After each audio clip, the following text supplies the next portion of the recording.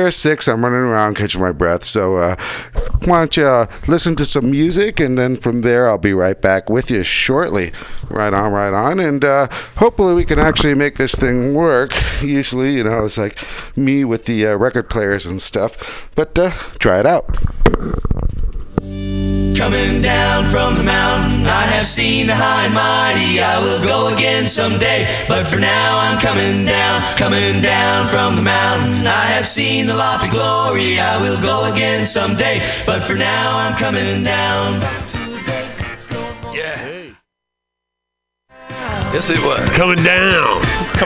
It's actually like only half the song. It's like a 20-second break there, and then they go into another tune there. And it's something else, I tell you. It is just. Tell you what, kids. Something the kids are listening to, huh? I don't know. When did that come out? That's like 94, dude.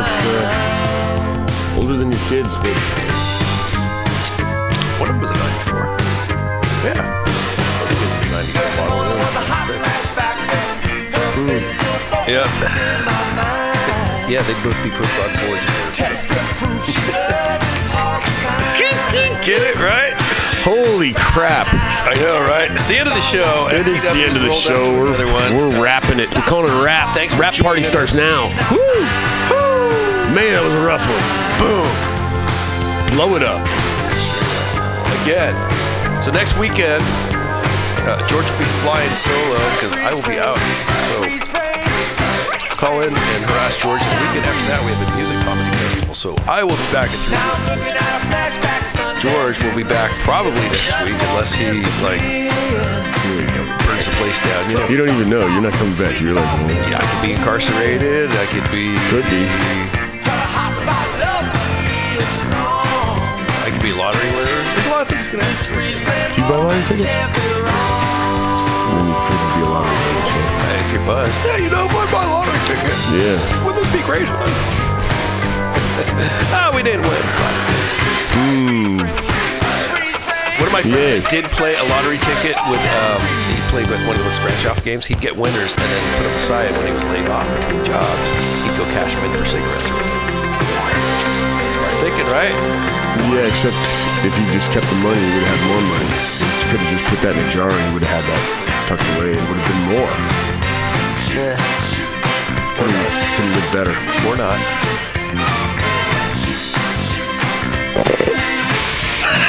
Yeah, you do. The odds of winning are so small. Oh, no, he used to do scratch-off tickets, so he won every once in a while. The odds are so small.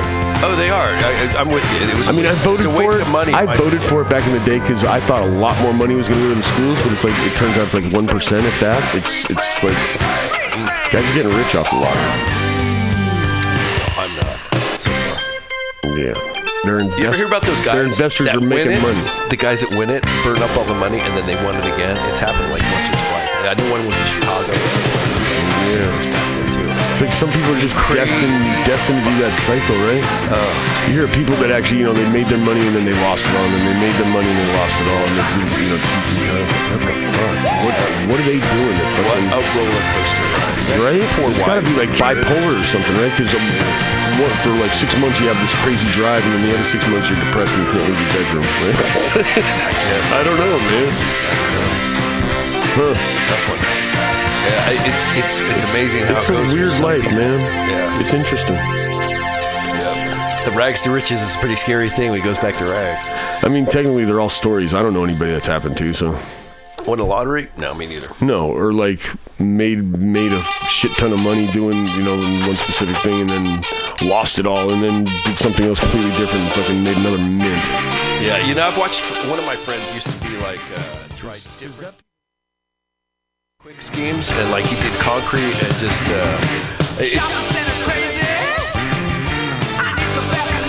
Yeah, just so you know, I caught that. We are. Welcome to Racers Alley at MutinyRadio, and right now we're listening to Jake Giles Band, and we'll be getting back to you shortly.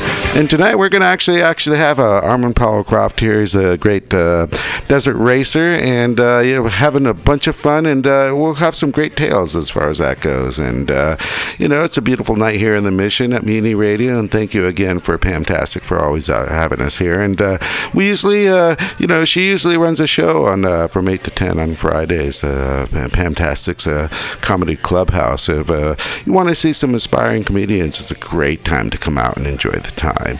So anyways, boy oh boy, let me get my stuff back together and we'll be back shortly, and hopefully without having the background noise on the music, right? So enjoy Jay Gal's band, and see you soon. See you soon. Daddy's threatened to disown. Handcuffed tight, chain of events. I guess I'm out here on my own. It don't take a PhD to know I'm going nowhere fast. I've got to move. I'm on the move. It don't take too much to see this time is living in the past. They all just seem to want to tie me down. Let me hit the radio. There's a rage in the cage. Yeah, we were just all laughing about that last episode, but yeah, well, it's who we are here at Racers Alley, and enjoy the music. I wanna rock it. I got to rock it. I gotta get me on that rocket ship to out of here. Watch out!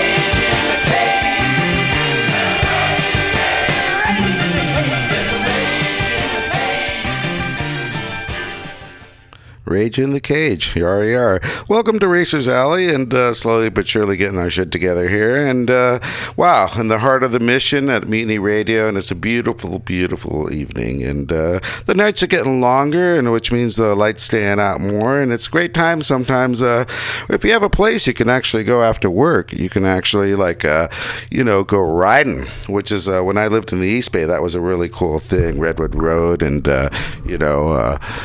go up to the wall, enjoy the view, and all the camaraderie out there. You know, there are places where you can actually go riding, and after work, get away from it all, which is wonderful. So we're going to have a great evening here tonight. We got Wade coming in, as usual, and Harmon Powell-Croft here as a racer down south, and it's going to be great having the good old tales, what it takes to actually be a rally car racer, which would be wonderful stories out there. So welcome to Racers Alley here at Mutiny Radio. We'll be back to you shortly, and let's see if we can actually make the music work this time. Yeah, all right. Enjoy some Men at Work, and we'll be back with you shortly.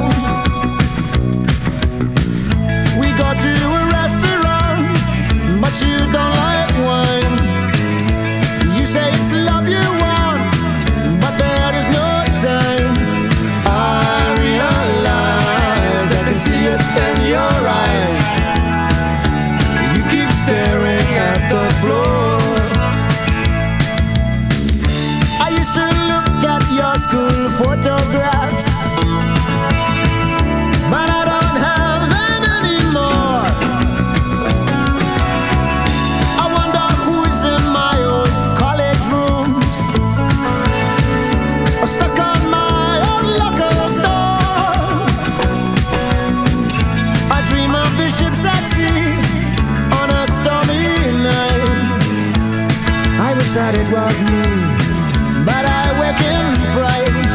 I realize I can see it in your eyes. I've only got myself to blame.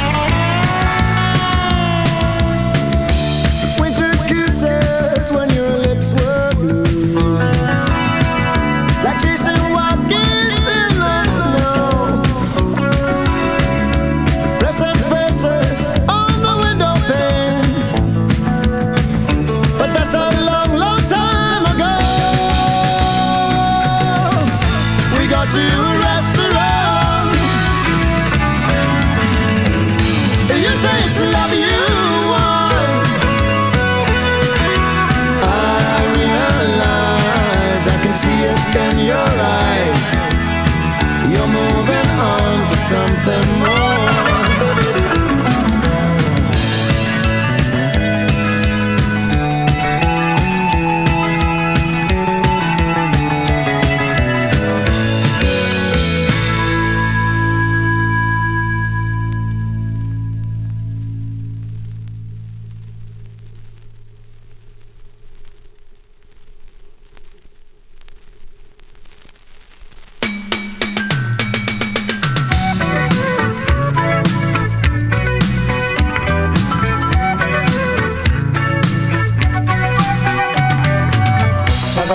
a fried-out combi on a hippie trailhead full of zombies. I met a strange lady, she made me nervous. She took me in and gave me breakfast. And she said, do you come from a land down under, where women go and men wonder? Can't you hear the thunder? You better run, you better take cover.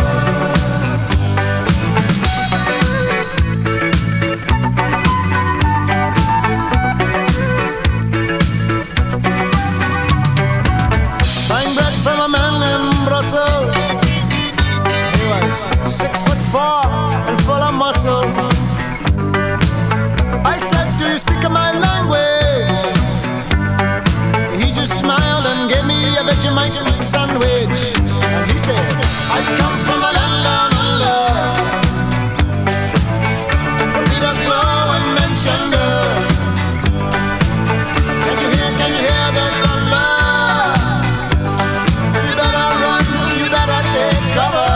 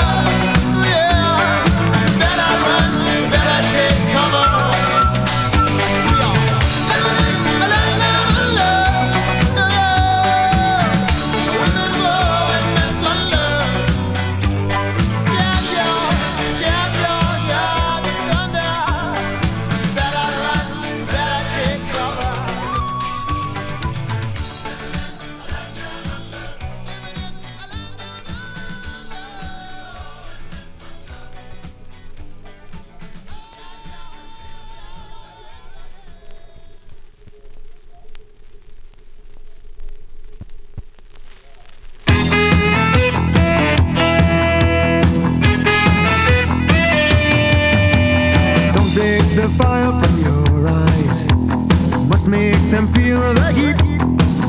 They build castles underground for the rich political elite. Keep all the home fires burning, don't let the lights go out. The streets are empty and there's nobody about. We'll be alright in the morning time, yeah, we're doing fine. I see you on the nightline.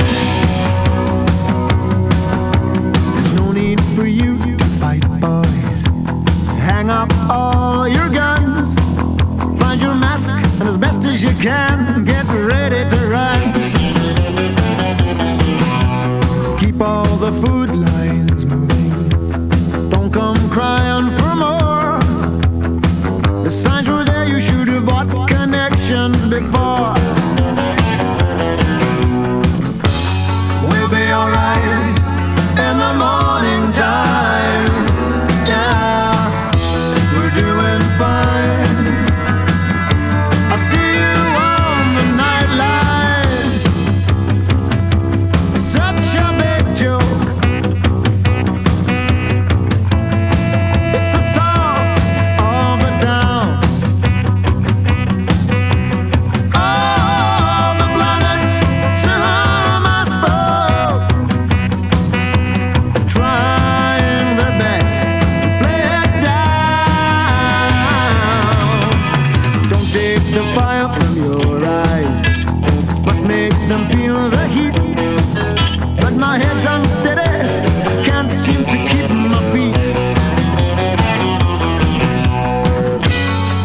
be alright in the morning time. Yeah, we're doing fine. I'll see you on the nightlight. Jump off the Eiffel Tower. Just have a look around. Move fast in the tunnels of the underground. Move fast in the tunnels of the underground.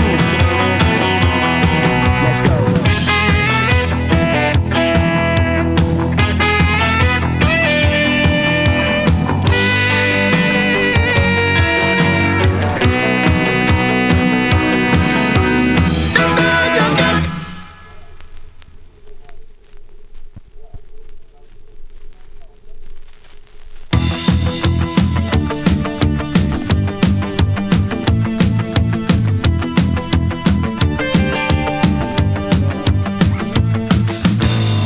I stay in my room,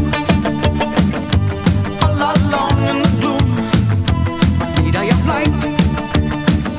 Machines I can see in the night. I feel no pain. Metal heart and a metal brain, but something is wrong. Because I still feel that signal coming, and so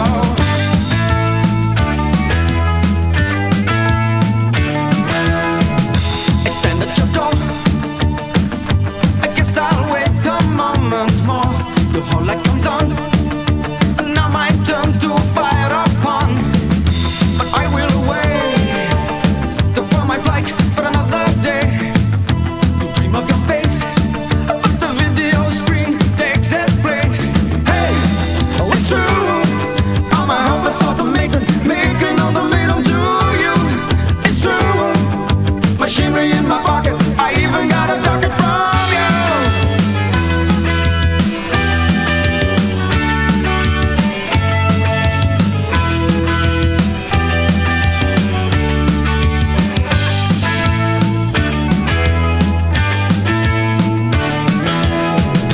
I went to the man, I told him a robot was what I am, but he just smiled, said I was a fractious child. That's why I feel so disgusted. But I know he's wrong, because I haven't felt this way for very long. Hey, we're true, I'm a helpless automaton. Yeah. Welcome back to Racers Alley, and I believe we just had minute work on, and I'm still learning how to use the studio. After I guess we were just talking actually. Armin asked us, Wade and I, how long we've been here, and boy, I think it's been 6 months or so. So that's interesting. Anyhow, it's welcome here to Mutiny Radio in the heart of the mission. It's a beautiful evening, and thank you, Pamtastic. Without her and running this station, we wouldn't be here. And there's a bunch of shows here. You can always check in and check out Mutiny Radio. And there's like everyone has a show throughout the hour of the week of the day, and all types of interesting subjects, as well as music and such. Anyhow, boy, Racers Alley tonight. Well, what's new? We did open the new shop over at Tokyo Moto. We're now on 50 Deharo, and everything's going well that way. And want to thank those guys as sponsors as well. And let's see what else is new. AFM. I really want to give a shout out to those guys because they've been really great, and just started racing myself there. And I always want to thank the turn workers and the whole organization to make it work. Because without them, actually, we don't have any place to race. I think, Wade, you have an ARMA race coming up soon over at Willow Springs. ARMA and SRA West. Hopefully. Yeah, Willow. I think at the end of the month. Yeah, Willow Springs. Yeah, which is really cool. I mean, that's my favorite track. Even though I haven't been out there in a million years, I always love Willow Springs. It's like I totaled 2 bikes there, so I have a reckoning out there.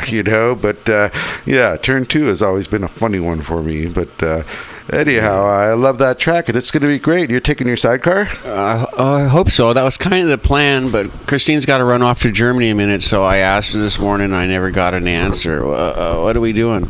Oh, you can take Mr. Eric. Yeah, so it's down to reality and finances and everything, but yeah, that's in the plan. We're supposed to run the sidecar and the Moto Guzzi. Okay, nice. So I got a 2-wheeler. Well, it's Armin, so the Guzzi will be good to get its legs out, because if you don't know Armin, welcome to our show, by the way. Thank you very much. Yard. Wade had this Moto Guzzi built up. What year was it exactly for our listeners? We're calling it a 1980. It was built out of parts. It was not a motorcycle. Wow. Well, somewhere I guess it was, but we got it built out of parts. We bought a kit from Ed Milich. He built a motor up like 20 horsepower from what he normally does or whatever. He's got a chassis kit, and then he's a big name, yeah. Yeah, and then I had Rich Daniels, my sponsor, actually build it. So it was built for the Manx GP, but we got to break it in and go get it running and get it a reputation and get them over not giving me an entry yet for a while. Yeah. So that bike was built because hopefully they'll want to see it. Over there at the Manx GP, it should qualify. Yeah, and I mean, so you mentioned it was. Yeah, it was really built fast. to their rules, but it was born at Daytona. We did Willow Springs, Miller, and now we did Phillip Island. Oh, whoa. Okay, We so did that's been really at Phillip good as well. Yeah, we did really Yeah. good at Phillip Island. I'm going to say now it's like twice as fast as it was yesterday. Those guys are in trouble. That's good. So it's a seasoned bike now. Yeah, And, Russ, if you're listening, you're in trouble. Your Suzuki's going to see a Guzzi go motoring by. yeah. Awesome. Yeah. So, hopefully we'll give a shout out to the Ware and the SRA West, and they're going to be out there at the end of the month. Yeah. Over at Willow Springs, which is awesome. I mean, right now, we all appreciate. Right now, it's the start of the racing season, and I think right now, let's see. April 13th and 14th are going to be the AFM races, as well as the new rider school. They're going to be at Buttonwillow Raceway, which is awesome. So good time to get out and watch and support your local racers. Everything's going. The 20th of April is a super motard at Sears Point. No kidding. Or Sonoma. And I'm sure Lodi's starting Sears up. Point. Everybody's starting up, whatever you're into. Yeah, it really is cool. Grab your toy and go play with it. Go out and have some fun. Talking about fun, Armin, introduce yourself. I'm Armin Croft, Class 5 racer in the desert down in Baja, usually. I'm glad to be here with you guys. That's a buggy, right? Yeah, well, I mean, I saw a picture. It's a Volkswagen, but I mean, when you say Class 5, I mean, you are, Wade, you had this dune buggy in the back and a Volkswagen engine at one point we were getting together, but number one, he just says, I'm a desert racer. To be a desert racer, you have to be a true badass. I mean, it's just incredible what you have to overcome and such. I mean, that being said, also, Armin's been a big part of the motorcycle community here. So, I mean, he's a name not to be, he's got a rep, dude. He knows how to wheelie. He knows how to go crazy, and he goes really, really, really fast. So, I didn't know this, until, really when you started doing Armin, it was like a few years ago, all of a sudden, I just saw your pictures and you're really out there. I mean, did you just start this after years of motorcycling? No, What's I've been your riding history? for years and years. I mean, I've been Sunday morning ride with you probably 20 years ago. Yeah, I understand the motorcycling, and you mean the car thing? the car thing. I mean, I've known you as a motorcycle badass forever. And I mean, how do you turn from a motorcyclist all of a sudden desert racing? And what type of racing is that? It all sort of ties together anyway. I think we all want to go fast, and then, in the city, you can't really do the desert racing as much. I mean, I've always had Baja bugs and sand rails and stuff like that.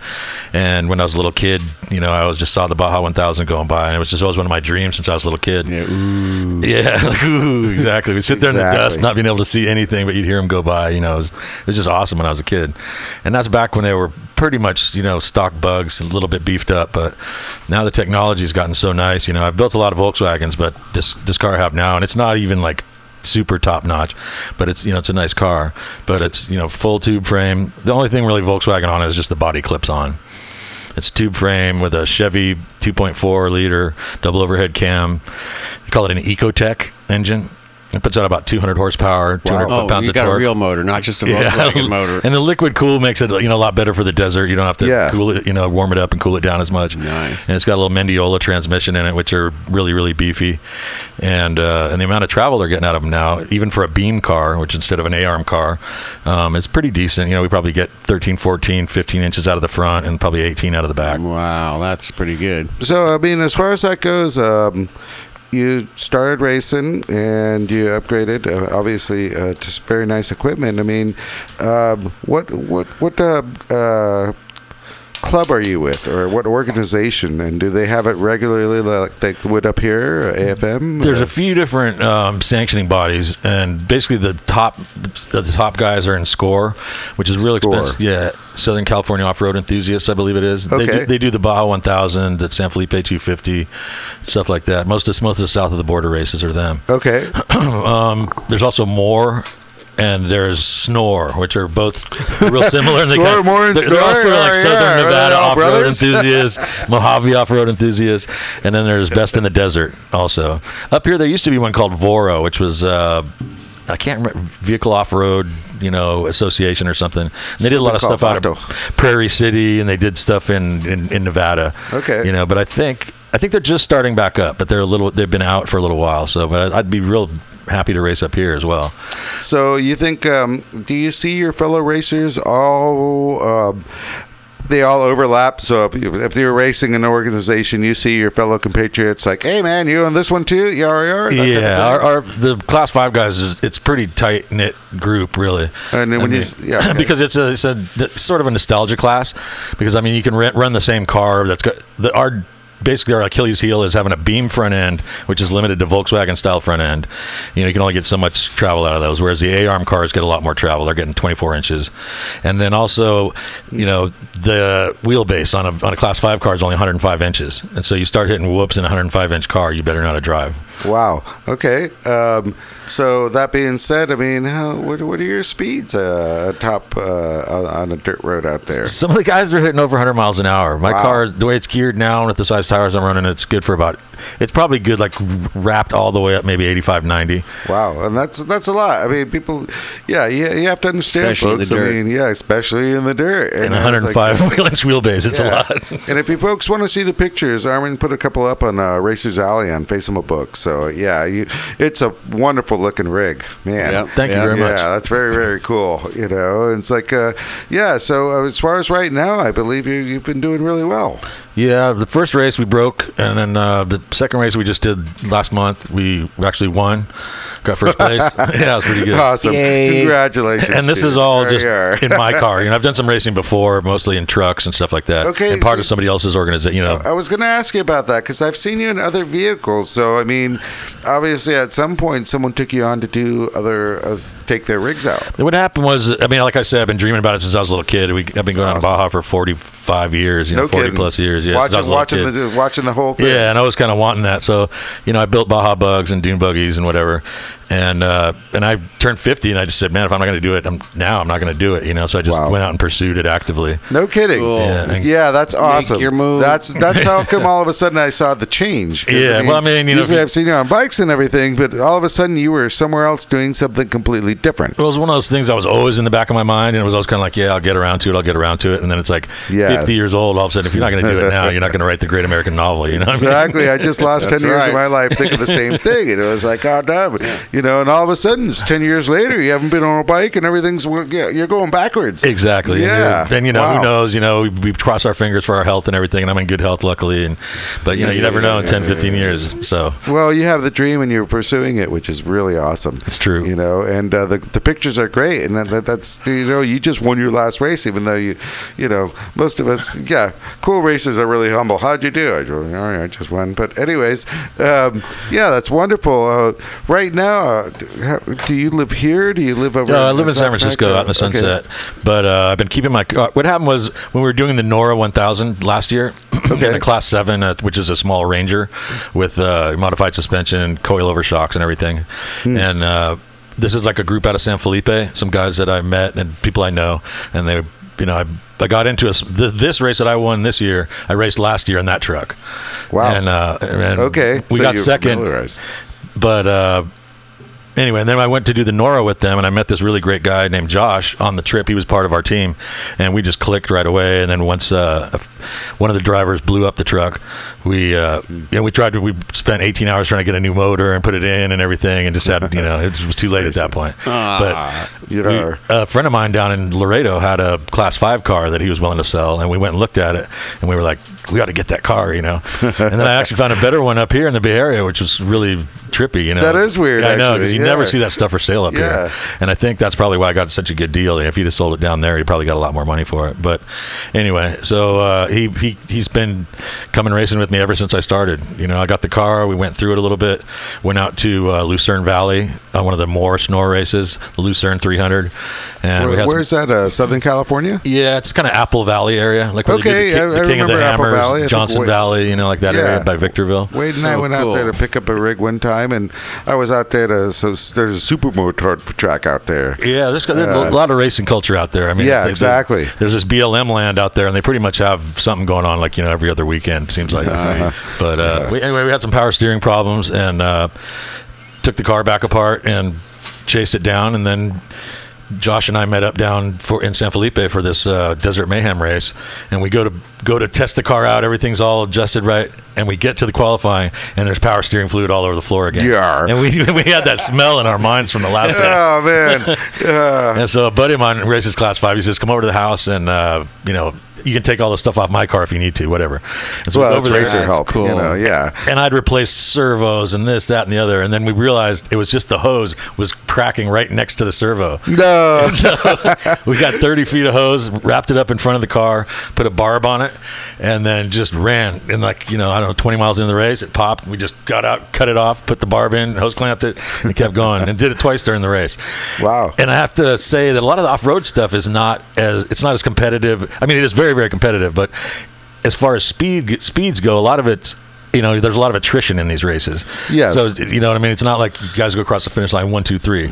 It's like to win you have to to finish. And exactly. That's a big part of it. So wow. Like this last race, me winning was probably wasn't the fastest time on the track, but I mean you finished. But you got there first. Yeah, exactly. Well, you actually finished. I mean, and I also say I won my class, not the entire. I wasn't overall. There's also there always is that word luck involved. Luck in racing and luck in surviving. There's always that one out there hanging over your shoulder, but this time it worked out wonderfully. And boy, oh boy, it's also good to have that trophy, and just like you get that first place, and it's kind of like, okay, now let's go to work. Boy, oh boy, that's wonderful. I mean, congratulations, and Thank you so much. It makes everything so much worth it. I was like, a lot of times you're just sweating to get there and just get everything done, and just finish. And these are long races. I mean, this was even a short. So one. what does that mean? These are only 200-mile race, but I mean, only 200 miles. We left at I think noon or 12:30, and we didn't get back till 6 o'clock. 7 o'clock after it was dark. I mean, wow. Yeah, it's like it was brutal.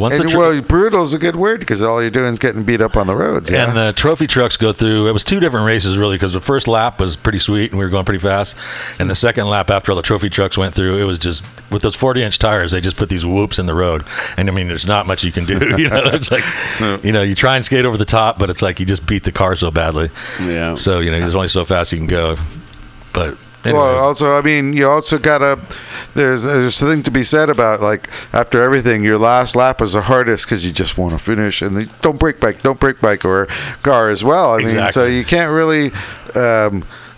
You don't really necessarily want to totally wear it out by flooring it. I mean, are you pacing yourself to a certain extent? Yeah, there's a rhythm that the car kind of falls into, like however you build the car. I mean, you can build the car really stiff, so it'll just take anything almost, or you can set it up a little softer so that it conforms better. Gotcha. And it keeps the tires on the ground a little bit more. It's kind of tough. And to tell you the honest truth, I just had my shocks redone, and I'm sort of at the softer stage right now. Yeah. And keeping my tires on the ground, but I think that there's a notch up. Where you tighten everything up and you just float across the top. When you go, it's like motorcycle. Once you're fast, your suspension is hard. Right, exactly. Then you're going fast enough to actually actuate it, And like I say, I mean, this is, I got 40 hours, maybe 30 hours behind the seat of this car, so we'll see. Nice. Yeah. Each time you go out, I'm sure it's development. You're taking notes. I mean, learning, like you mentioned. I mean, bet you next couple, when you get faster, you're going to harden the suspension. And a lot of this is my partner, Josh Gilliam, I mean, it's my car, my team, whatever. But he's Josh is the person. See, that's another thing I was going to ask you. Is that you have two people in your car? What does that mean exactly? It's kind of like Rally Raid in a way. You know, you have a guy that's basically you have a GPS unit, a Lowrance screen on the dashboard, and it tells you kind of where you're going and whatnot, and it marks out hazards and whatnot. And you can also pre-run and then mark those things into your own Lowrance file. So, like, you know, if there's something that fucks with your car, messes with your car particularly, let's say like a big, you know, cattle crossing or who knows. Yeah, so basically you have kind of like all of us listeners, I mean, we've never, you know, think about this, you're explaining to us this adventure, and the cockpit, when you say the Lowrance style, are you talking like a video screen, like an IMAPad? It's a screen, and it has basically maps overlaid with your race file, which, you know, lays out in a blue line, and so hopefully the race line, you know, lines over matches. the map. Shows Exactly. where you are and what to do. Exactly. We had an issue last year. You're supposed to hang a left, right exactly. But and so the helmets are, you know, plumbed for cold air, so you have 2-inch vacuum hose coming in with a big filtered air pump, and then you have communications, which are just talk to trigger the intercom, and you're speaking to your partner. So even in a loud car with no windshield, you know, open pipe, I mean, you can hear it perfectly. Wow. No kidding. Because you wear, you know, there's a skirt that goes around the bottom of the helmet so no dust gets in, and it's actually pretty comfortable, believe it or not. Yeah, because the environment is, I guess the easiest way to put it is hostile. It is hostile. And without a helmet, like whenever I take the car just on a fun drive around Portocitos or something, like you realize how loud and gnarly it is without the helmets. Yeah. And your course is not smooth like our pavement road races, right? Yeah, exactly. Yeah, sure. You got bumps and holes and everything imaginable out there. Yeah, it's just bounce it on everything. The Get over it as fast as you can. Is like the big gnarly volcanic rock stuff. Wow. You know, it doesn't get worn in like a road. It just stays the same. You know, usually roads kind of get worn in, and then once the trophy trucks go through with the big tires, they really tear stuff up because they go so fast, and they just set up a rhythm with the suspension, and so it gets this, you know, like these 3-foot deep holes that are 2-3 feet apart, and it just, you know, that just beats the hell out of you. So the trophy trucks really they take its toll on whatever path you're doing. Absolutely. Yeah. So for those of you that don't know your body? You're strapped in so tight, and you got, you know, I got a good double layer suit on, and I'm a little on the chubby side anyway, so I'm squeezed in there pretty good. And you know, I mean, you just tighten your stuff down until you can't breathe, and then you're just concentrating. Yeah, and basically, you know, you have a Hans device type thing on your shoulders that keep your head from snapping forward. All the gear. Okay. Yeah, you got to have all the gear, and you know, it makes a difference. I drive in Converse, you know, and I don't wear gloves, but some people do. Okay, interesting. And meaning your shoes are the Converse. Yeah, because you want to have nice. I mean, you can go out and buy $200 Sparkos, but I tell you the honest truth, they're just like Converse, my leather Converse. Yeah, and my Alpha, I like my Vans. Right. So. Yeah, that's what I mean. And also, the foot box on these cars is fairly small. I mean, you know, that's what I imagine. Very tight. You're not wearing big old boots in there. You'll be, you know, it's hard to blip your throttle and stuff. You know, when you're using 3 pedals with 2 feet. Yeah, you gotta have and that being said, you know, when we get back soon, let's take a little bit of a break here, and let's talk about actually what your gearbox and the internals. Let's talk about how that goes. I mean, you watch NASCAR stuff, and you see they're double shifting at Sears Point. You know, you can see their their feet dancing. Yeah. And that'll be very interesting. Hear about good, exactly how it, you know, the controls and the mechanism that way are, you know. So thank you, Armand and Wade. We'll be back shortly and listen to some Jay Giles. Cheers. Does she walk? Does she talk? Does she come complete? My homeroom angel always pulled me from my seat. She was pure like snowflakes, no one could ever stain. The memory of my angel could never cause me pain. Years go by, I'm looking through a girl's magazine, and there's my home angel on the pages in between. My blood runs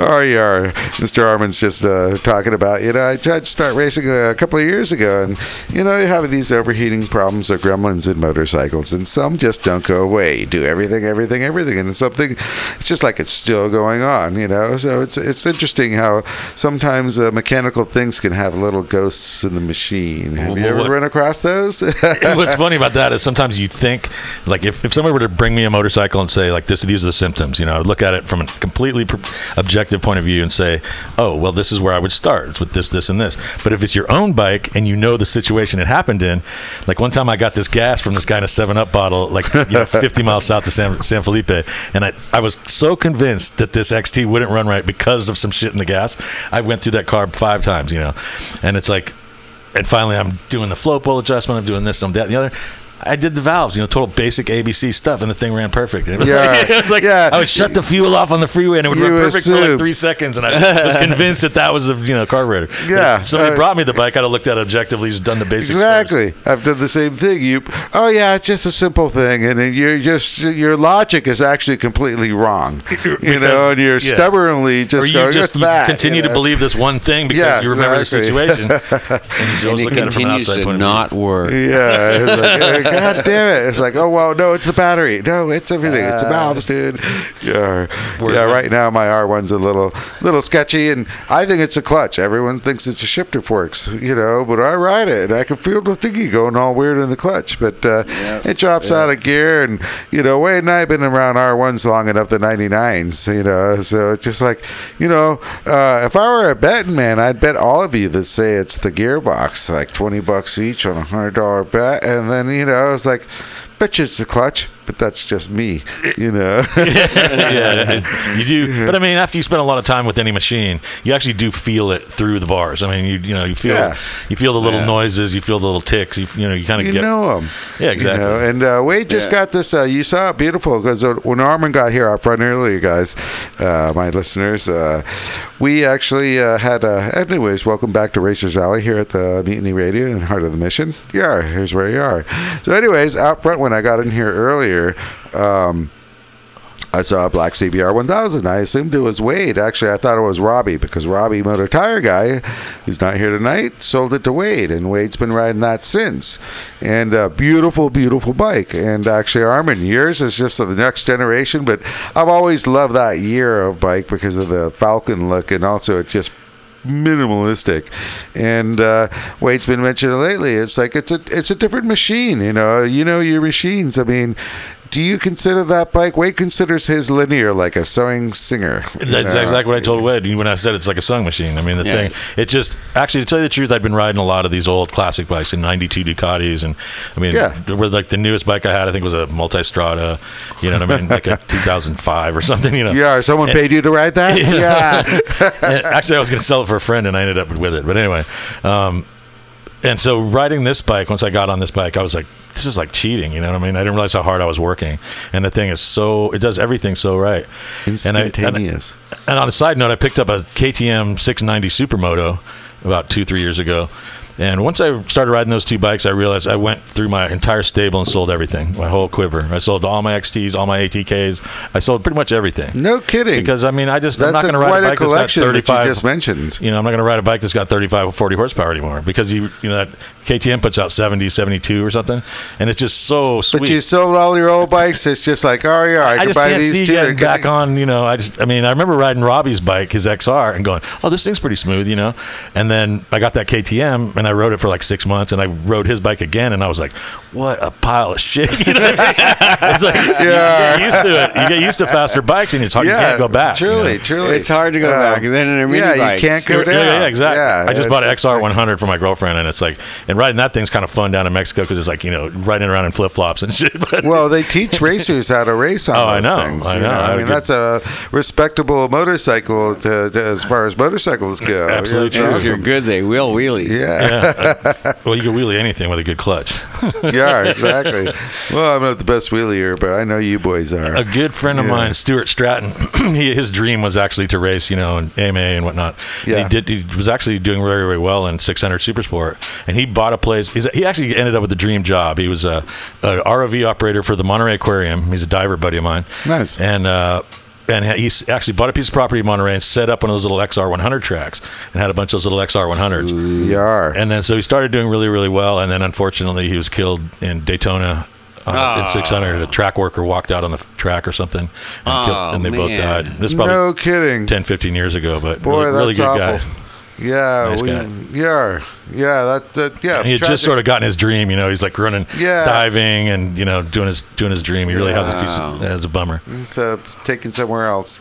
We had that happen over at the Isle when we were there a couple of years. When I was there in 04 and 05, and everyone died in 04 and 05. And it was just like at one point, 2 turn workers and then 2 racers. And then, one saw her rather than the other. And the racer was the racer for the magazine and saw us. But yeah, it's just like tragedy, It's like, I knew everybody on that one. Yeah, boy, oh really, boy. Going really fast, rough. stuff happens. Truly. But you that were being said, living your dream and not going to war and doing terrible stuff. Exactly. That being said, when Wade and I, we've done the Alaman a couple of times. He's done it a million times. Actually, we're a proper number of times. I was just bragging about your ZX9 the other day. I was like, oh, yeah. It's like, how many ZX9, times? how many times did it do that? It finished 12 TTs. 12 TTs. I was telling him like 9. I'll tell him again because a boy brought in the other day a really pristine one in the green. It's like, you're complete. This bike's perfect, dude. And I'll tell you, this bike has done this many TTs. Said 9, 12. Yeah, proper bike. And that's the thing. If you have a really solid machine and you take care of it, I mean, there's a difference. You don't have to. People say they have to have the newest thing to survive, but I mean, you can have something. I have a 99R1 right now and a 2005 ZX636, which Wade, your friend, sponsored me. That thing's doing great. Scott just did the valves. Scotty did the valves.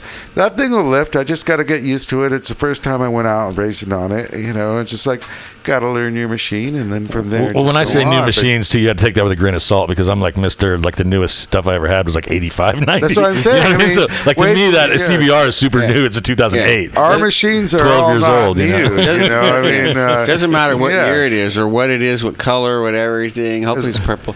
But yeah, you got to learn your machine and then learn what you can do with it. The sidecar is the same kind of thing.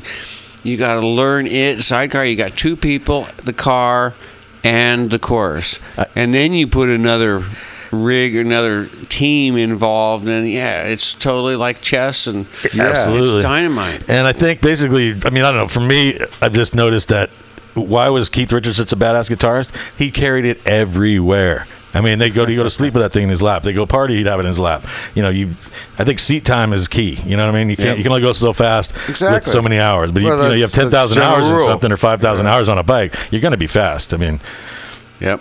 If that's your dream, that's what you're going to do, and you're going to keep watching the people that are faster and learning, and you just keep learning and learn how to keep that throttle on. And you survive. I mean, I've been in situations where it's like every single bit of 40 years of riding has come into play, and you're skidding with both wheels, bounce over a median, and miss a car, and it's like, ooh, But I mean, less experience, you can't pull that stuff off. Let's step back for a second, Armin.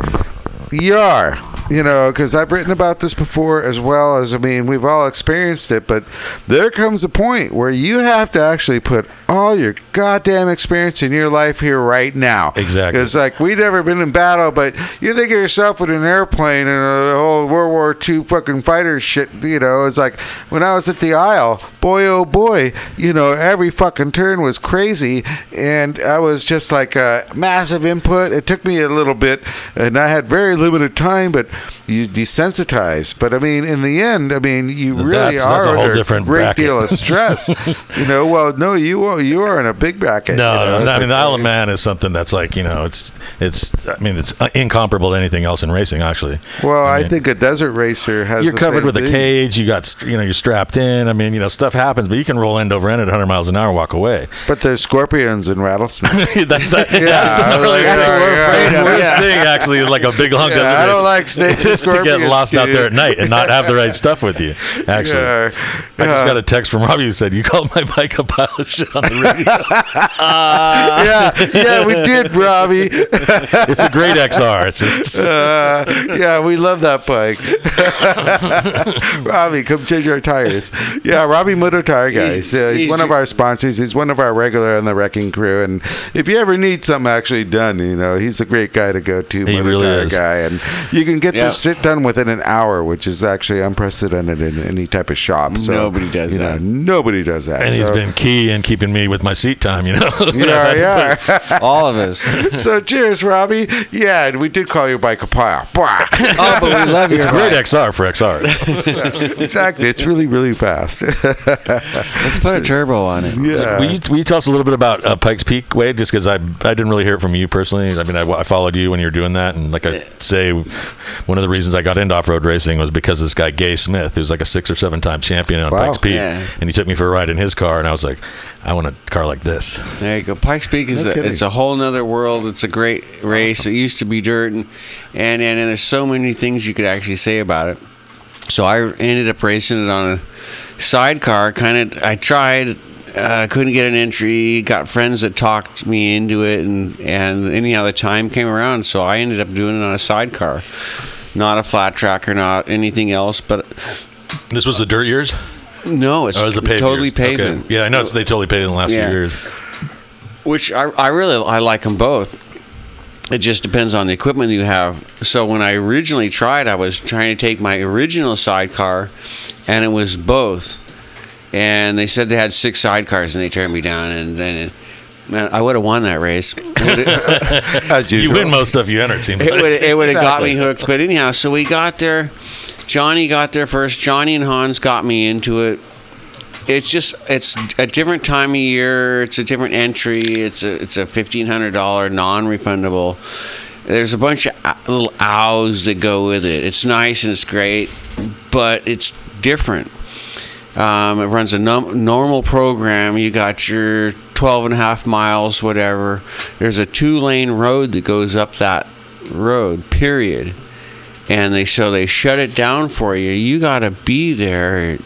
You got to 4 in the morning or something. get right? there at 3, 4 in the morning, and sometimes 2 in the morning, depending on what section you're on. They have to split the hill into sections so that each person or team goes up there to get to your section. They do practice day for 3-4 days. Your section changes between the cars and the motorcycles. The sidecars are with the motorcycles, the quads are with the motorcycles, but it's a really great event and everything, but they're still kind of learning stuff as they go, like everything. But So you don't get to ever practice the entire run in one spot, in one shot? no. Oh, so it's all just sections you have to put together yourself? Yeah, exactly. You got to put it together. They don't quite have enough radios and turn workers and you only got 12 miles, but it's still a great sport event. The whole bit, they try really hard and everything. You got 156 corners. You can't really do much over 100 or so. A lot of switchbacks. 7 hairpins. Most of the hairpins have a guardrail. You see a guardrail, get ready for a hairpin. No matter what you're thinking, it's really hard to really remember all of them. But you remember a little bit and stuff, and but then stuff can happen and everything. So we were watching our new buddy. We got adopted by I call it a family down the street at the bottom of the hill, and we met this guy next to him that was helping him out. Ralph was running a Corvette, and so we were all like on the radio and stuff watching him like everybody else. There's a million people watching him. It's his turn. It gets down to your turn. There's one person on the track, and that's you. And he made it like 90% of the way, and then he goes, yeah, like I blipped it into the middle of the corner, and I caught the brake and the throttle at the same time, and going into a hairpin with a cliff on the outside. And he slid it into the wall. Uh-huh. And so we were all wondering for like half an hour, is he still there? Right. What happened? So there's so much great and scary stuff that can happen.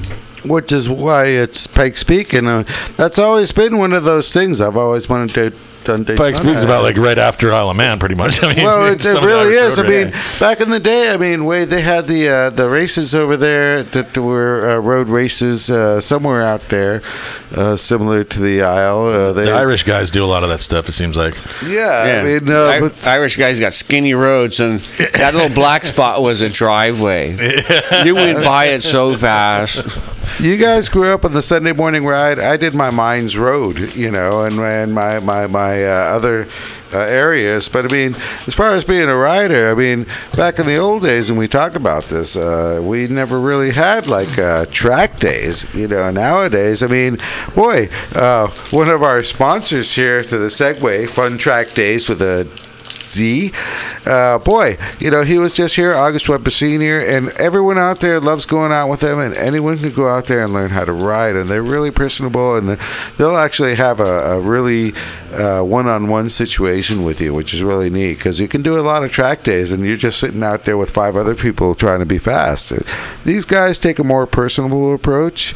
It's kind of like our guy Evan Arkush from Monkey Moto School, because he's the same way. He's a very singular guy. He'll talk to everyone, every single person.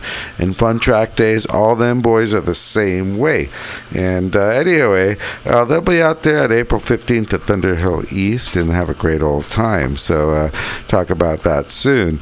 Anyways, so East is the old track, right? Well, they have two. Right. They have an East and West now. Yeah, the West is a newer track, and it's pretty fun.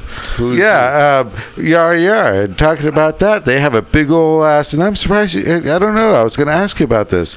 Remember, Wade? I showed you they had this big old like dirt course, and the dirt course. Yeah, the dirt course. It could be for like cars as well as bikes. Have you looked? Have you seen that? I've seen it. I haven't run on it. When I was up there with Skip Barber, we did the West course, and it was a lot of fun. It's kind of a smaller course. On a car? Yeah, in a little car. Okay, I'm talking about as a racer now that you are an off-road. How can I call you? Are you a rally racer? What is your badassness? Desert racer? I don't know. You're a racer. I mean, but what would off-road car?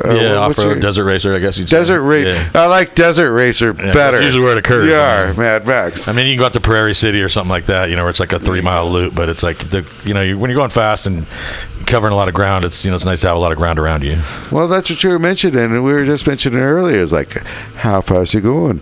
And going across them bumps, that's a pretty big deal. And also, we mentioned actually during the breaks, it's interesting. I always want to have the actually cue camera or recorder on when we have our breaks, because that's actually much more interesting than half the time is actually when we're sitting here talking on a mic, because it's actually totally like no one's listening. The conversations we have then are really bitching, because I get to interrupt more because I'm not worried about being on the radio. No, it's just funny. It's like, and we all have of this a big sudden, campfire here that Wade brought. Yeah, we got to take a chatting picture around a campfire. Yeah, we need someone with a picture. My camera's a little off right now, but we got to pay the Verizon. We need somebody to hold the camera. Yeah, but we have a great campfire in here right now, which is awesome. So we're all sitting around the campfire telling really wonderful stories, which is really, really cool, And that being said, Armand is like when you talk about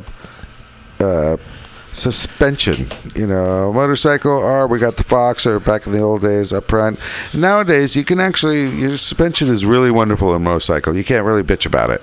If you're going fast enough, you send it out to the boys to make it proper. But otherwise, I believe you were mentioning you have 2, 4, 6, 8 shocks on this car, yeah. And then with the steering stabilizer, would that make 10? Well, it's a full power steering, so you don't need a stabilizer. It's a ram. It's a hydraulic ram steering, which has a servo, and then a hydraulic ram steers it. So you don't really feel much shock back through the wheel. So you have to have a robot ram to make your car work? Well, I have a power steering pump, which goes, 1,500 psi lines go up front to a servo, which is basically like a forklift controller. You know how they steer forklifts, because they have so much weight on them that they need the power, and then that goes to a ram, which makes your tie rods go back and forth. So it's meant to deal with intense pressures. Yeah, for sure. Because you're going up and down and everything else in the world. Yeah, it gets hot. That's for sure. You're going fast across Mars. Yeah, and you hit rocks and stuff. It's trying to fight the wheel out of your hand. And for sure, that's what I was asking. Or your stabilizers, and it's past that, because the hydraulics takes care of all that. Wow. Yeah, it's stable as hell. I mean, it's like you do one finger steer the thing. No kidding. Yeah, it's pretty trippy. So, what do you have in your mocha machine inside the rig? Inside what now? Inside your rig, you have a mocha machine while you're going across the desert, right? Oh, you mean the GPS and stuff? Yeah. Yeah, there's a Lowrance screen that basically overlays the race course onto a GPS file. And you mentioned the blue overlays where you would like to go. Right. You're Or seen red or by whatever GPS. it is. Yeah. And so basically you can pre-run, which is kind of a big part of desert racing, is to go check out the track first. You know what I mean? It's kind of like you walk a course when you're riding, racing motorcycles, or walk the Isle of Man or whatever. You see. Well, I had that question. I had it in my mind earlier. Yes. So how do you get that line first? So you're doing pre-runs. Right. Well, you can do pre-runs, and in Mexico, it's very important to do pre-runs. In your race car. Well, either that, you try not to beat on the race car as much as you can, and so you build a pre-runner, another Baja Bug or something. But a lot of guys have been going to these new side-by-sides, these like Razors or yeah. because those things are getting so good. They're as fast as Class 5s now, and you can buy them for 20 grand at the door, or 30 grand. I mean, by the time they're race ready, they're probably 50 grand, but still, I mean, these things are cheap. You can buy parts down at the corner store, the Honda dealership, whatever. Yeah. And interesting. So a lot of people have gone to pre-running in those, it seems like. Whereas pre-runners used to be a big deal. People build these big 4-seat crazy cars with Corvette motors and 30 inches of travel that only run on race gas. But, that gets expensive. So I've seen a lot of teams have gone towards these side-by-sides. So now you're watching your little, I call it a TV, your little map and everything, and they never make a mistake, so you don't go turn right, and do turns left? Yeah, I mean, that's driver error will happen, but usually, I mean, as long as your files, you try and check out your files first and try and that's part of pre-running, Do you have actually while he's doing that? Tight. Does he have a map and a fucking compass too? Well, because there's always the old basics, right. I mean, I've been up and down Baja so many times that I know Baja pretty well. I mean, I don't know every bump, but I mean, as far as I'm not going to get lost. Nice. I mean, as far as I don't know where I am. Although last year in the Nora race, we did have a little issue where I had a co-driver that was partial to the herb, and he kind of missed it, and I made a wrong turn, and he didn't catch it. Oops, I didn't see that. Yeah, we were supposed How to go far did you go out? I knew we were going to Bay of LA, so as soon as we popped out of the race stage, the special stage, it was about a half mile before the Bay of LA turnoff, so I just automatically turned towards there, and he was just over there doing whatever. And I got about 20 miles down the road, and I see cars coming out from another special stage, coming out of the desert onto that road, and I went, no. And so we had to go all the way back and then drive up the road 10 miles and then do that special stage. No way. Yeah. And I passed a bunch of cars, so it was like, it was a bummer. It put us back to where we were that morning. Yeah. I imagine, I can imagine that's just, balls out fun. That was one of the things, though, that made me decide I want to do this with my own guys next year. You know what I mean? Because it's like, by that point, you're in it $5,000 pretty much. You take 3-4 weeks off work, it was $1,500 to, enter the race. Wade and I have been to the Isle, and we've had people actually, we spent a lot of money and things didn't work. That's a really difficult situation. Well, it's okay if it's your fault, then you can eat it. But when it's somebody else's when you're fault, paying a lot of money and things don't work, that kind of sucks. So if I lose now, I only have myself to blame, and I like that. Yeah. Well, that's awesome. You charge your own rig. And I couldn't have done it without actually this guy Josh I met down there at that race. He's been with me, and he's won the Vegas to Reno, I think in 2006, the Parker 425 in 2007. He's won Mint 400, all this in Class 5 1600s, which are similar, but they're not unlimited cars. They're like 1600cc with pretty much stock suspension. Slightly built, but. So is Josh a professional navigator? He's sure seems like it. He's really, really good. That's what I'm saying. It seems like you found each other. I didn't realize how hard it is. And I thought we'd finish before dark, so I didn't bring my glasses at that San Felipe race. And he got in the car because I couldn't see anything at a certain point. Once my sunglasses were no good. I was like, this better view drive. And I'm sitting there looking at the. I wasn't that used to the GPS, funny. And I was pretty much like a mute every 2 miles. I'd say I think there's a turn coming up, and he's like, thanks. Where he's walking me through everything, just telling me punch it, go, you're good. Nice. So really, really good navigator, and also a fast driver. So navigator, okay. But he's my co-driver. Awesome. He drove too, so he deserves part of that win. That's awesome. Yeah. I've never been in a team situation, and Wade and Christine and Wade and Rory at some time, and there's a couple of folks at the Isle with Christine and Wade. when you get into a situation where the person next to you don't really know, and it's well, you all got to be in your game, otherwise you're going to do something bad. Well, I can't imagine that. Somebody's spirit makes a big difference at that point too. It's like, like I'm pretty, kind of action-packed kind of guy, and he's very chill. So he's like, it's all good. It's going to work out, because I get wound up before the race, and I'm worried about this, and he just talks me down, and it's very good. It's always nice to have that. Yeah, and you got to find somebody who works well on your team, which is good. Well, yeah, I mean, too. right? I mean, we were just mentioning last week, Wade, about Christina was always giving us food, so we were properly nutritionized. I mean, if it's like all those little things make a difference, huge difference. Yeah, I mean, you got to think everyone in your pit. I mean, oh, for sure. I'm sure Absolutely. you have some sponsors that, that really and help who's really, really good organization, and they're called Checkers Off-Road Racing Team. And what they do is they pit for people that are in the club, or they'll hire out. But I mean, like that first race where we lost the servo. I mean, one of the guys from the pit went over to his personal car, ripped the servo out of it, put it in my car, and we kept going. Yeah, I mean, no kidding. And it's like we got to make this race. Their motto is, "You're gonna finish this race." That's a racing. Yeah, and they're like the sort of like the Hell's Angels, like very. They're very great group of guys. I mean, they back their own very, very hard. That's really cool. There's a picture of my car in that race. It had a checker sticker on it. They didn't know who I was, even though Josh is a checker as well. So that's why the sticker was on the car.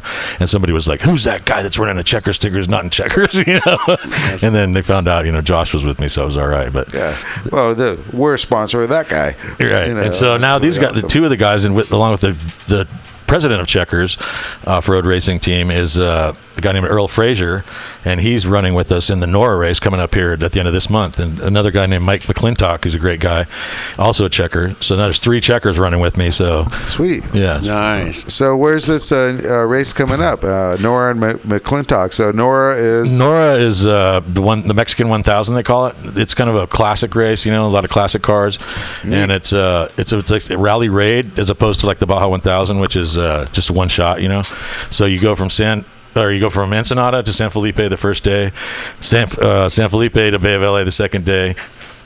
You look like you need to take a break or something? No, I'm just really looking at it. I'm very, I want to hear what you're doing, because I'm thinking Wade's got a dune buggy, You go all the way down the peninsula in 5 days. And so what it is, it's very similar to the Dakar as far as the format goes, where you have transit stages, and then you have special stages which you race. So you'll come out of Ensenada on a transit stage for 20 miles, and you get out in the desert, and then it's race stage for 60-70 miles, and then there'll be a little closer up to get you into San Felipe. And so basically you have a piece of tape on your fender, and they check you. And you have, at 35 miles an hour, that's what they average it at, and then you have to be at the checkpoint within this certain amount of time. Yeah. And then you take off, then you really race, and you get to the next one. You know what I'm saying? It's really fun. It's like some timekeeping, some GPS stuff, and they give you a road book, so you got to match up your miles, and it gives you all the information, and you're not allowed to pre-run, which makes it kind of exciting. Yeah, it's like everyone's on theoretical equal footing. Which is always neat, Cause that's kind of a cross between an enduro and a race on a motorcycle. Exactly right. Because I've done the sheet iron, and it's real similar. That just is such a great. That's what I was thinking about. And again, the road book is very similar to what a roll chart. Yeah, that's pretty cool. Yeah, it's a neat race, a really neat race. And plus, you run into a lot of the big guys, in the off-road industry, and racing your heroes and stuff. But they're racing weird cars, like they'll race like Walker Evans' '86 Dodge pickup that he raced in the Baja 1000 30 years ago, and they've had it all redone and everything. It's kind of, I think Walker Evans did it.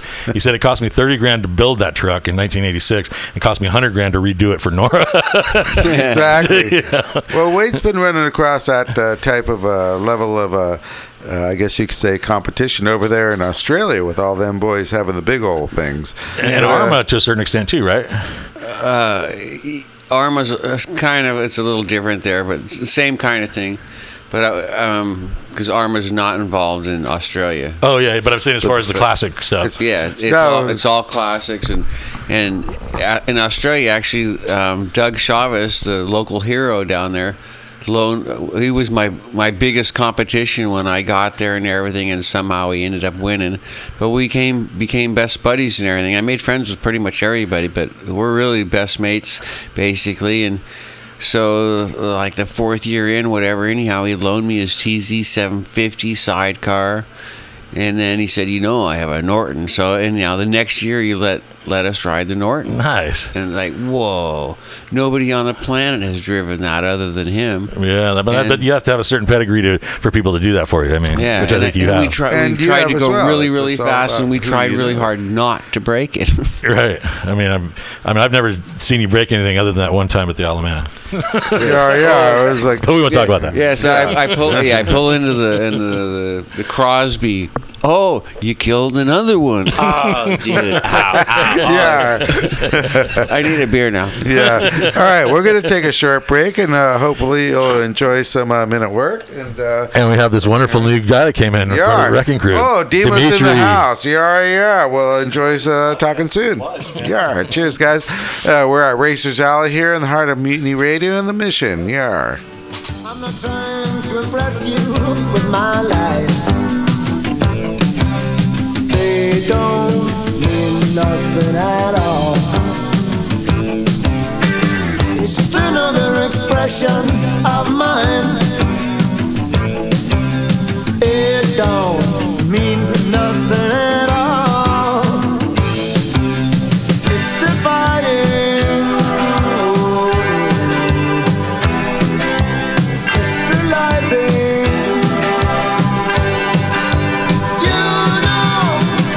Love to play with words. People just love to play. Haven't you heard? People just love to play with words. People just love to play. Haven't you heard?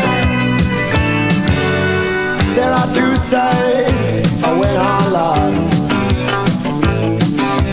What's down and 4 across, analyzing and implying, people just love to play with the words. People just love to play, haven't you heard? People just love to play with words. People just love to play. How about you?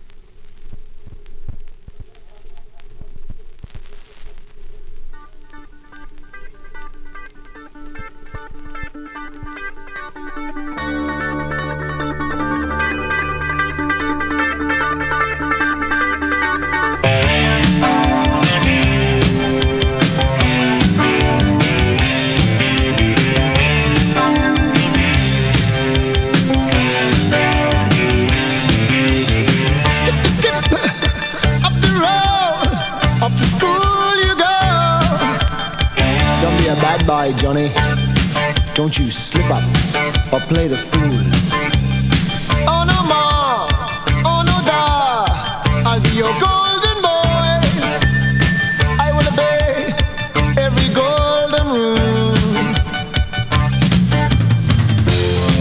by the teacher not to daydream, and told by my mother, bigot, bigot, bigot, bigot, bigot, bigot, bigot, bigot, bigot, chicken, bigot, bigot, bigot, bigot, bigot, bigot, bigot, bigot, bigot, bigot, bigot, chicken, bigot.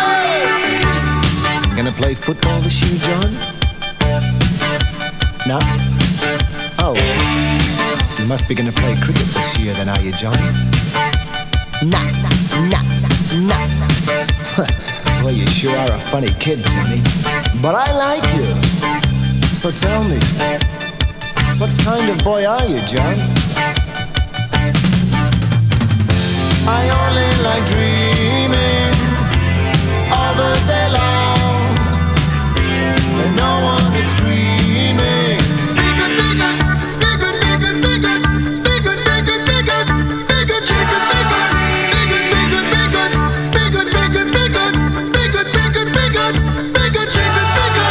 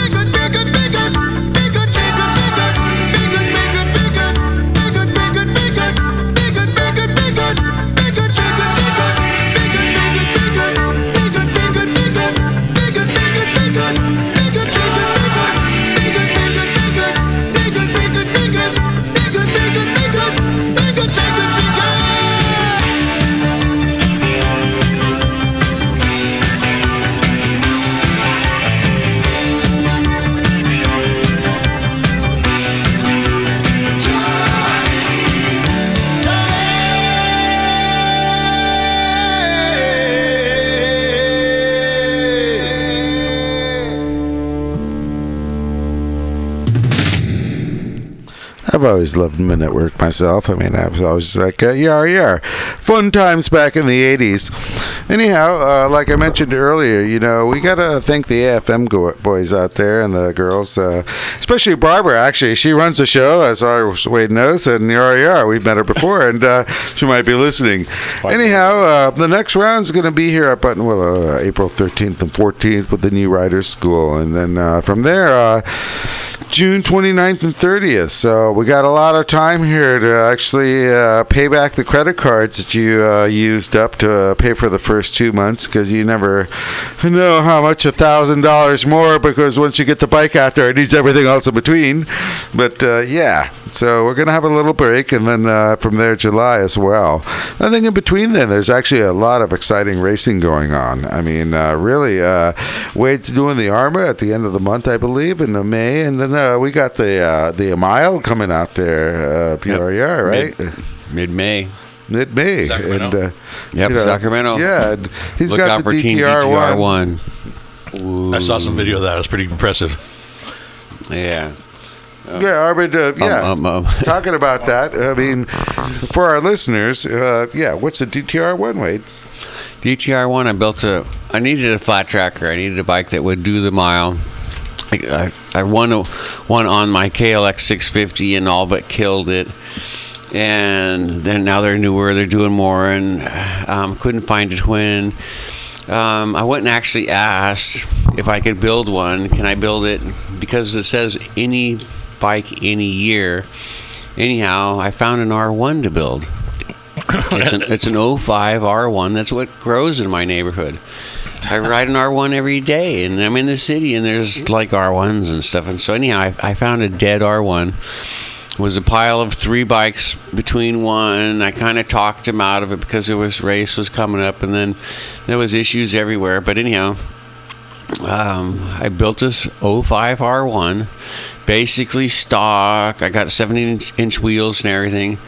and go out and learn how to ride it, because I've done much harder stuff at the TT on a bike very similar, and I can go around in circles, and I'm sure I can keep up with you guys. Exactly. Like Armin said, it's like TT's rough, and, I have a few friends, and they do certain things motorcycle riding, and it's like, yeah, TT's rough. Yar. Well, it's the factor of there's no cushion. There's also the same with you. I mean, there's a respect across the board of what type of racing or whatever you do. There's certain things, it's like, you're just a certain badass, and then there's a certain line and you across. Go figure it out. That's why we really wanted to, and it's a pleasure to have you here, Armin. Thank you very much. Boy, we wanted you here for a while, actually. It's like, how did you get from being a motorcyclist to a badass winning over there down south? Well, I think also part of this is because we're up in Northern California, where this doesn't happen a lot, so it's a little more mysterious. Because I'm really not like at the apex of off-road racing or anything. You know what I mean? So where you go is they do more of it, and it's a normal thing. Well, yeah, I mean, like everyone has pre-runners and race cars down in Southern California. And but we're privateers, so we don't, and you still won. So fuck those folks. Yeah. I'll take it. We don't have tire warmers. God damn it. And then, luck has a lot to do with racing. Last race I did, I mean, I had certain issues, and ended up being that I was able to have 3 hours to have the bike cool down, and mathematically my bike wouldn't overheat in the laps I raced. It was a little backwards thinking, but it worked, and I got I'm in and trying to fix everything. But a lot of racing has to do to overcoming certain variables and problems to finish. And I agree with what you say about luck enters into it. But by doing your homework and doing your prep, you can sort of control the things that you can control, so that way that luck, the things that you can't control are still always going to get you. Like that thing flying out, the hose. I mean, you were spewing everything here, and you got it every time. You go and fix it, and Bob's your uncle on that. You know what I mean? It's and like I say, a team like Checkers helping you out. I mean, the guy went over to his personal car, ripped it out. He can't steer it to get it on the trailer after that. You know what I mean? Exactly. And pulled it out of his car to put in our car so we could finish the race. Yeah.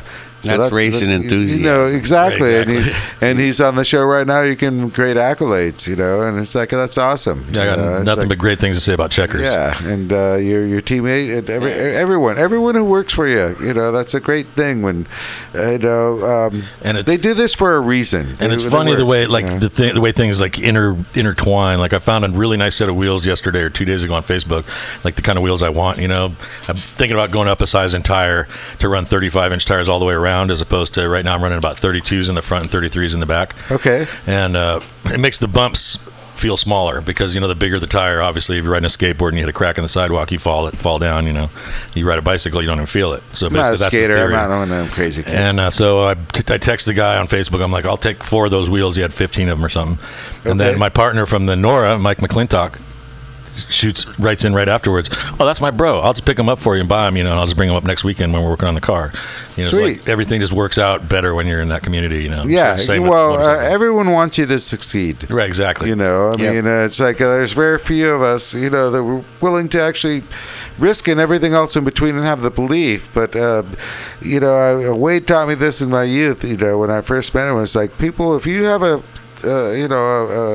benefit or whatever, people will come. I was like, before I was like, I was alone, tried to do something else, but everyone showed up. People back you, man. Yeah, completely. And that's what's and wonderful. Even your competitors, what I mean, in off-road racing at least. I mean, it's like, exactly. Your bro needs a wheel, your bro needs a spindle. I mean, you shoot it to him. You're not trying to keep him out of a race because especially if you're there, unless you're really slow. Camaraderie, for sure.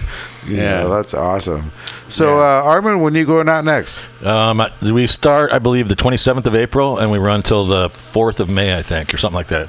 Between contingency, tech inspection, and whatnot, and Ensenada for 2 days, and then we'll... Contingency for off-road racing is like this huge carnival. Like all the vendors come out. There's trailers up and down both sides. All the Mexican locals come out. I mean, 20,000 people come out. Well, and it's such a great place. Yeah, it's like the aisle there, dude. And you bring them stickers and whatever, and beer koozies and we know about stickers. Yeah, and they're just so stoked. The kids are just like, wow, and you let them sit in the car or whatever. And everyone gets to touch everything and see the technology. It's wonderful. I mean, you're actually a superstar. It's like everyone. I've been there with Wade. It was like, RER, you know, it was really neat, you know, at the aisle. Then we went to Argentina for a second, you know, same thing. It was just like, it's all about the kids. Oh, yeah, you know, totally. had out stickers, and it's just like, and I've been that guy for years, Yeah. you know what I mean? I've been there like right on, you know. Little man, thanks. Yeah, it's You know, really so cool. It's cool to be on the other side of it. It's nice. Yeah. So next time you're going out, This is the Nora 1000, the Mexican 1000 they call it, which is like a rally raid, like I was talking about to you guys when we were off. Nice. It's 5 days, 5 stages. You take off from Ensenada and end up in Cabo. And so you go from Ensenada to San Felipe to Bay of LA to Laredo, and then Laredo to La Paz, and then La Paz to Cabo. And Wow. Nice. it's a rally raid format where you right. have transition stages, which are just go the speed limit, and then you have special stages, which are off-road where you actually race. And then it's basically combined time. And so your first day's performance dictates your starting position the second day, and on. So the faster you are, the farther up. And another side note is in off-road racing, front position is tantamount. I mean, it's really, really important because you get clean air. I mean, Yeah. if you have no dust in front of you and you don't have to worry about anything, I mean, you know, you're going to be faster. That's just how it is. And so, you know, the farther up the line you start, I mean, that's true in anything because you don't have to go through back markers, but in off-road racing particularly because, I mean, you know, if you're just looking at a white out of dust, I mean, it's tough to go fast. Yeah, desert is just full of dust for those who've never been there. Yeah, no, I'm sure Wade was there's a couple of times I went behind him on the R1 over a hill one time, and it was like, RER dust, just move over, Alex. Yeah, but I've never been that type of racer, but obviously you're a rider. That's tantamount. You know, you get up first. Even in motocross, I imagine you don't have to have the tear-offs if you're McGrath back in the old days. Or you want to be right on their ass, so like the dust can't quite get up yet. You know what I mean? Yeah. Like right in their bumper. Yeah. That's right. Get nice and close. And then I don't know if a lot of other sports are like this, but in off-road racing, it's like we have really loud like police type sirens. You know, so you give them a woo woo woo. And, Really? Yeah, really, really loud. Like, you know, Get everything out of the way. Right, and then you basically let them know that you're behind them, and then if you know you give them a certain amount of time, and if there's a pullout and they didn't take it, they call it rabbiting. You know, like when it's flat again and they got a little bit more motor or something, then they run off on you. Then it's like the next time you see them, you give them a little love. Yeah, rub it, trace scrape the paint off. I was just talking about this with Wade about my last race. The fast guys used me in their turbulence a couple of times. Yeah. But yeah, if they're being I bad, can find some traction there. yeah, if they're being bad, you hit them. You know, hopefully you don't do any damage, but Yep. I run one of those rubber police bumpers on the front of my car. Awesome. There you go. So, Dimitri, you're in the house. ¿Qué pasa? ¿Qué pasa, amigos? Yeah, so what happened? I hear Rossi won this weekend, yeah? Oh, No, second. Rossi basically, in his own mind, he won because he's in second place, and that's a big fucking win for a 40. Yeah. I saw a bunch of pictures. For what? He's an old man at 40? I No mean, way. he's not really old. I mean, that would make me ancient. So how was that race? How did it work? Oh, fucking great, man. You know, anytime there's a fucking MotoGP race, it's great. But this year, apparently, it's going to be one of the best, you know, most competitive, I should say, in 40 years. Well, I see they're still using them fin wing thingies. I thought they got rid of. They all still have those things hanging out. redesigned. Yeah, they keep changing the rules. I mean, first it was like, you know, don't have the exposed wing. Now it's the closed wing, and then it was too wide. Fuck. I mean, they got the wing on the swing arm now, and all No that shit. Yeah. Really? Yeah, they have a wing on the swing arm? It's a cooling device. Yeah, that's crazy. Yeah. They were gonna take the We'll win. try anything at this point. Vizioso's win stuck, right? Yeah. I mean, I think the protest was, you know, basically not to strip him of the win, but I mean, people were like, well, this is going to start a fucking wing war now, you know, so I want to I watch thought race. these unlimited classes like GP1, I mean, MotoGP ought to be, fuck it, you know, whatever you It bring. said unlimited. Yeah, we're No, I mean, to like- run. like, you know. I Oh, understand, but- sorry, you can't I mean, do that. Literally in like score the rule book, it says trophy trucks unlimited everything. It's like the rules are this much. It says you need a cage, a fuel cell, Unlimited, motor unlimited. I think that's pretty cool. Class 5 kind of the same way, other than the beam front end. It's like unlimited. The class you're in is the same way. Otherwise, than the beam front end. It's an open so you can class. pretty much do what you want. It says must resemble slightly, an older Baja Bug, and it has to have a beam front, and the suspension theory has to be, similar to what Volkswagen put out there. So you can't put A-arms on the car. But other than that, I mean, there's 3 sentences of rules. So a couple of questions on this. Before we go here, we got about 4 minutes left here at Racers Alley here at Mutiny Radio. So that being said, you're going out there for a couple of 100 miles. Do you carry your own fuel canisters? My tank is like 24 gallons, I think, and with that little 2.4 liter, I can get about 200. We filled up. We had 5 gallons of gas added, and we drove in no problem. So that was 200 miles. We get about 8 miles to the gallon because you're running the motor pretty hard. Gotcha. So we can do a couple 100 miles pretty comfortably. So you don't need to carry an extra cell.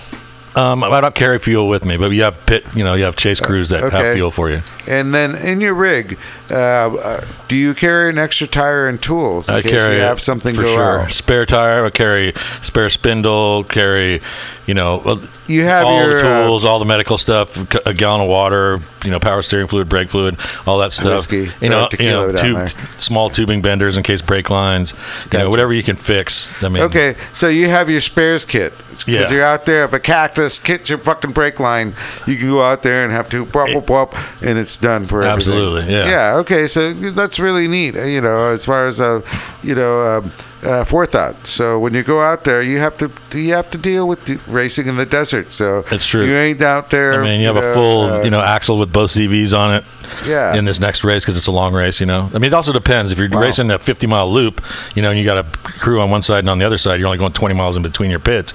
You might do it differently. And and think on you're focusing more on lightweight than you are being prepared. But if you're going for like a 1,000-mile race, you're going to have all your stuff with you. You have to be self-sufficient, right? And the car's pretty small because it's liquid cooled. So I have this huge radiator taking up the whole back seat with the fuel cell. So we don't have a lot of room.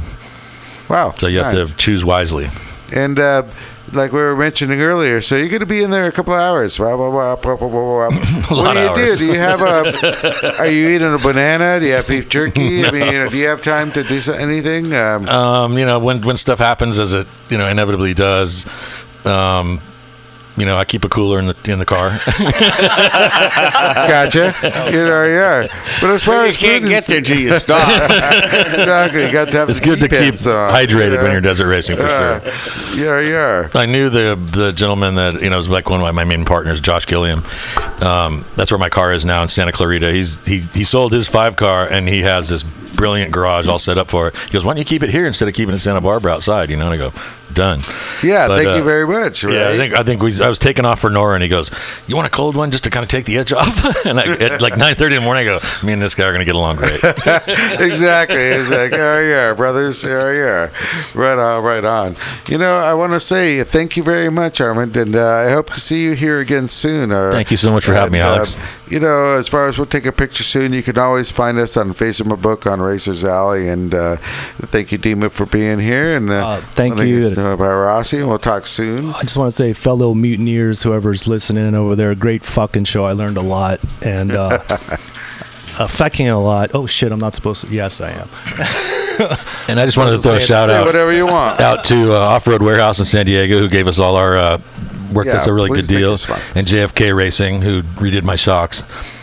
Both really, 10 really important things for this next race, and I appreciate it. Who were they again? Off-Road Warehouse in San Diego helped us out with all the Heim joints and stuff, and JFK Racing in Apple Valley did the shock rebuild, and he's going to do some suspension tuning with us next week. Awesome. Thanks guys, for keeping us racers going. Wade, got anyone to say hi to? It'll be Bob's your uncle, and then we're on our way out. Everybody in the SRA, ARMA, Doug Chavez in Australia, and all our friends down there, and many more, but it'd take too long. And thank you, Alex. Thank you, Alex. Thanks, Dima, and we'll see you next week. Well, actually, you'll hear from us next week. Thank you for listening to Racers Alley, and we had a great time. Thank you. Did. Thank you, Alex, for putting this on. Thank you, Dima. Thank you, Wade. Cheers. Cheers. Shit that is not hack. You Google it and you'll be like, what the fuck? Yeah. Well, I mean, that's the hard thing is like people have similar ideas. We live in the same culture. You have similar ideas. Like it's hard to find a truly original like thought and premise. You know?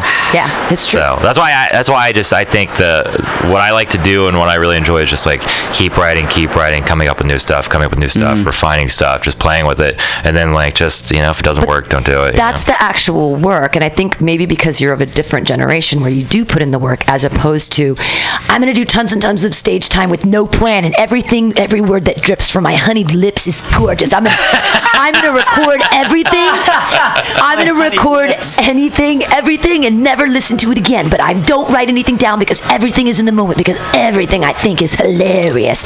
And it's like, you're lazy, but you're not lazy because you're putting the pen to the paper and working it out and coming from a writing perspective as opposed to a...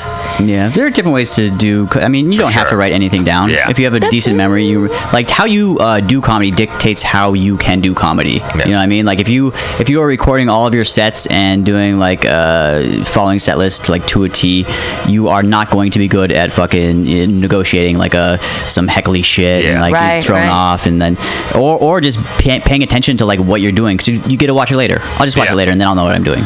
Yeah, you gotta try different stuff. Get out of your comfort zone. I mean, maybe like you find the thing that works best for you, but you still do other stuff too, just to like challenge your mind and like. And the proof is in the pudding. That's why like stand up is like immediate. People laughing. That is your proof. If people aren't laughing, then you're doing something wrong. But that joke worked at the other place. Yeah. What's wrong with you guys? Yeah, that's great. Yeah, always do that. Blame people. And not to say that isn't true. Very little of the time. Like maybe like if you're at an open mic and like it's just comedians, and it's 5:30 and like nobody is listening, then okay, maybe in that situation. But if like over half the time that you get up and perform that joke, people don't laugh, that is a bad sign. Or if it worked at the other place and worked here, did you do something different? You probably did something different. And that's possible too. You gotta self-reflect. I think of it like being a wizard. I want to have as many spells as possible, and I want them to work on everybody. You know what I mean? Yeah. That's my philosophy. I was talking about. That's a great like. Well, I was thinking about this is like I think the best comedians layer their jokes. They have, because who's your audience? You have the drunks, people who are really high. You have the sophisticated people. You have people who don't drink. So you have a variety of people, and you want to try to capture everybody, right? So it's like you have the little stuff for the drunks to laugh at, and that's really kind of captures in the moment. You have the bigger picture stuff for the people who want to think about it. Then you have really overarching like threads that connect everything together. And just like the way like in jokes, I want to give pause long enough for the people who are smart to get it before I say it, so they're like satisfied with that. But then I'm going to say it for everybody who doesn't get it, and I'm going to say it in a funny voice. Yeah, so everybody's happy. Yeah, that's just what I think now, though. That could probably change over time. It's a wolf. It's a wolf. That's not even a wolf. So I love Zach's jokes. Hey, we're gonna wrap up here because we have a band coming in next. But where are you performing next? What's going on with you? I have a show at I'm doing Delirium for Warhol's birthday. Awesome. March 11th. I'm on that too. All right, hell yeah. Have a good time. That's all I have right now. I did a contest on Sunday at Cobb's. It went really well. So great. A contest. It was There Goes the Neighborhood. Who books that? I can't get on the show. I have no idea who to ask to get on that show.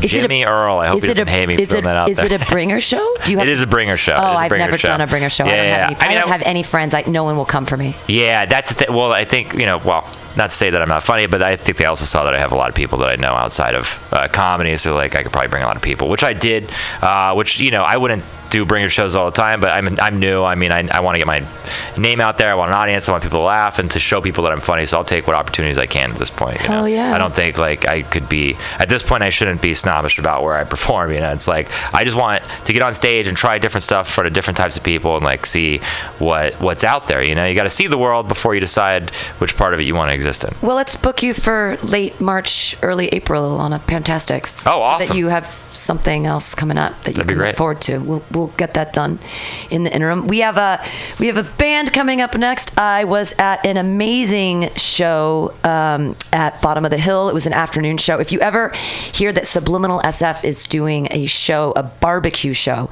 you must go. It costs only $10, and the barbecue is worth more than $10. Like they had like 8 kinds of meat. It was so good. And there were 4 bands, and one of them was War Bison, and I fucking love War Bison. They're local.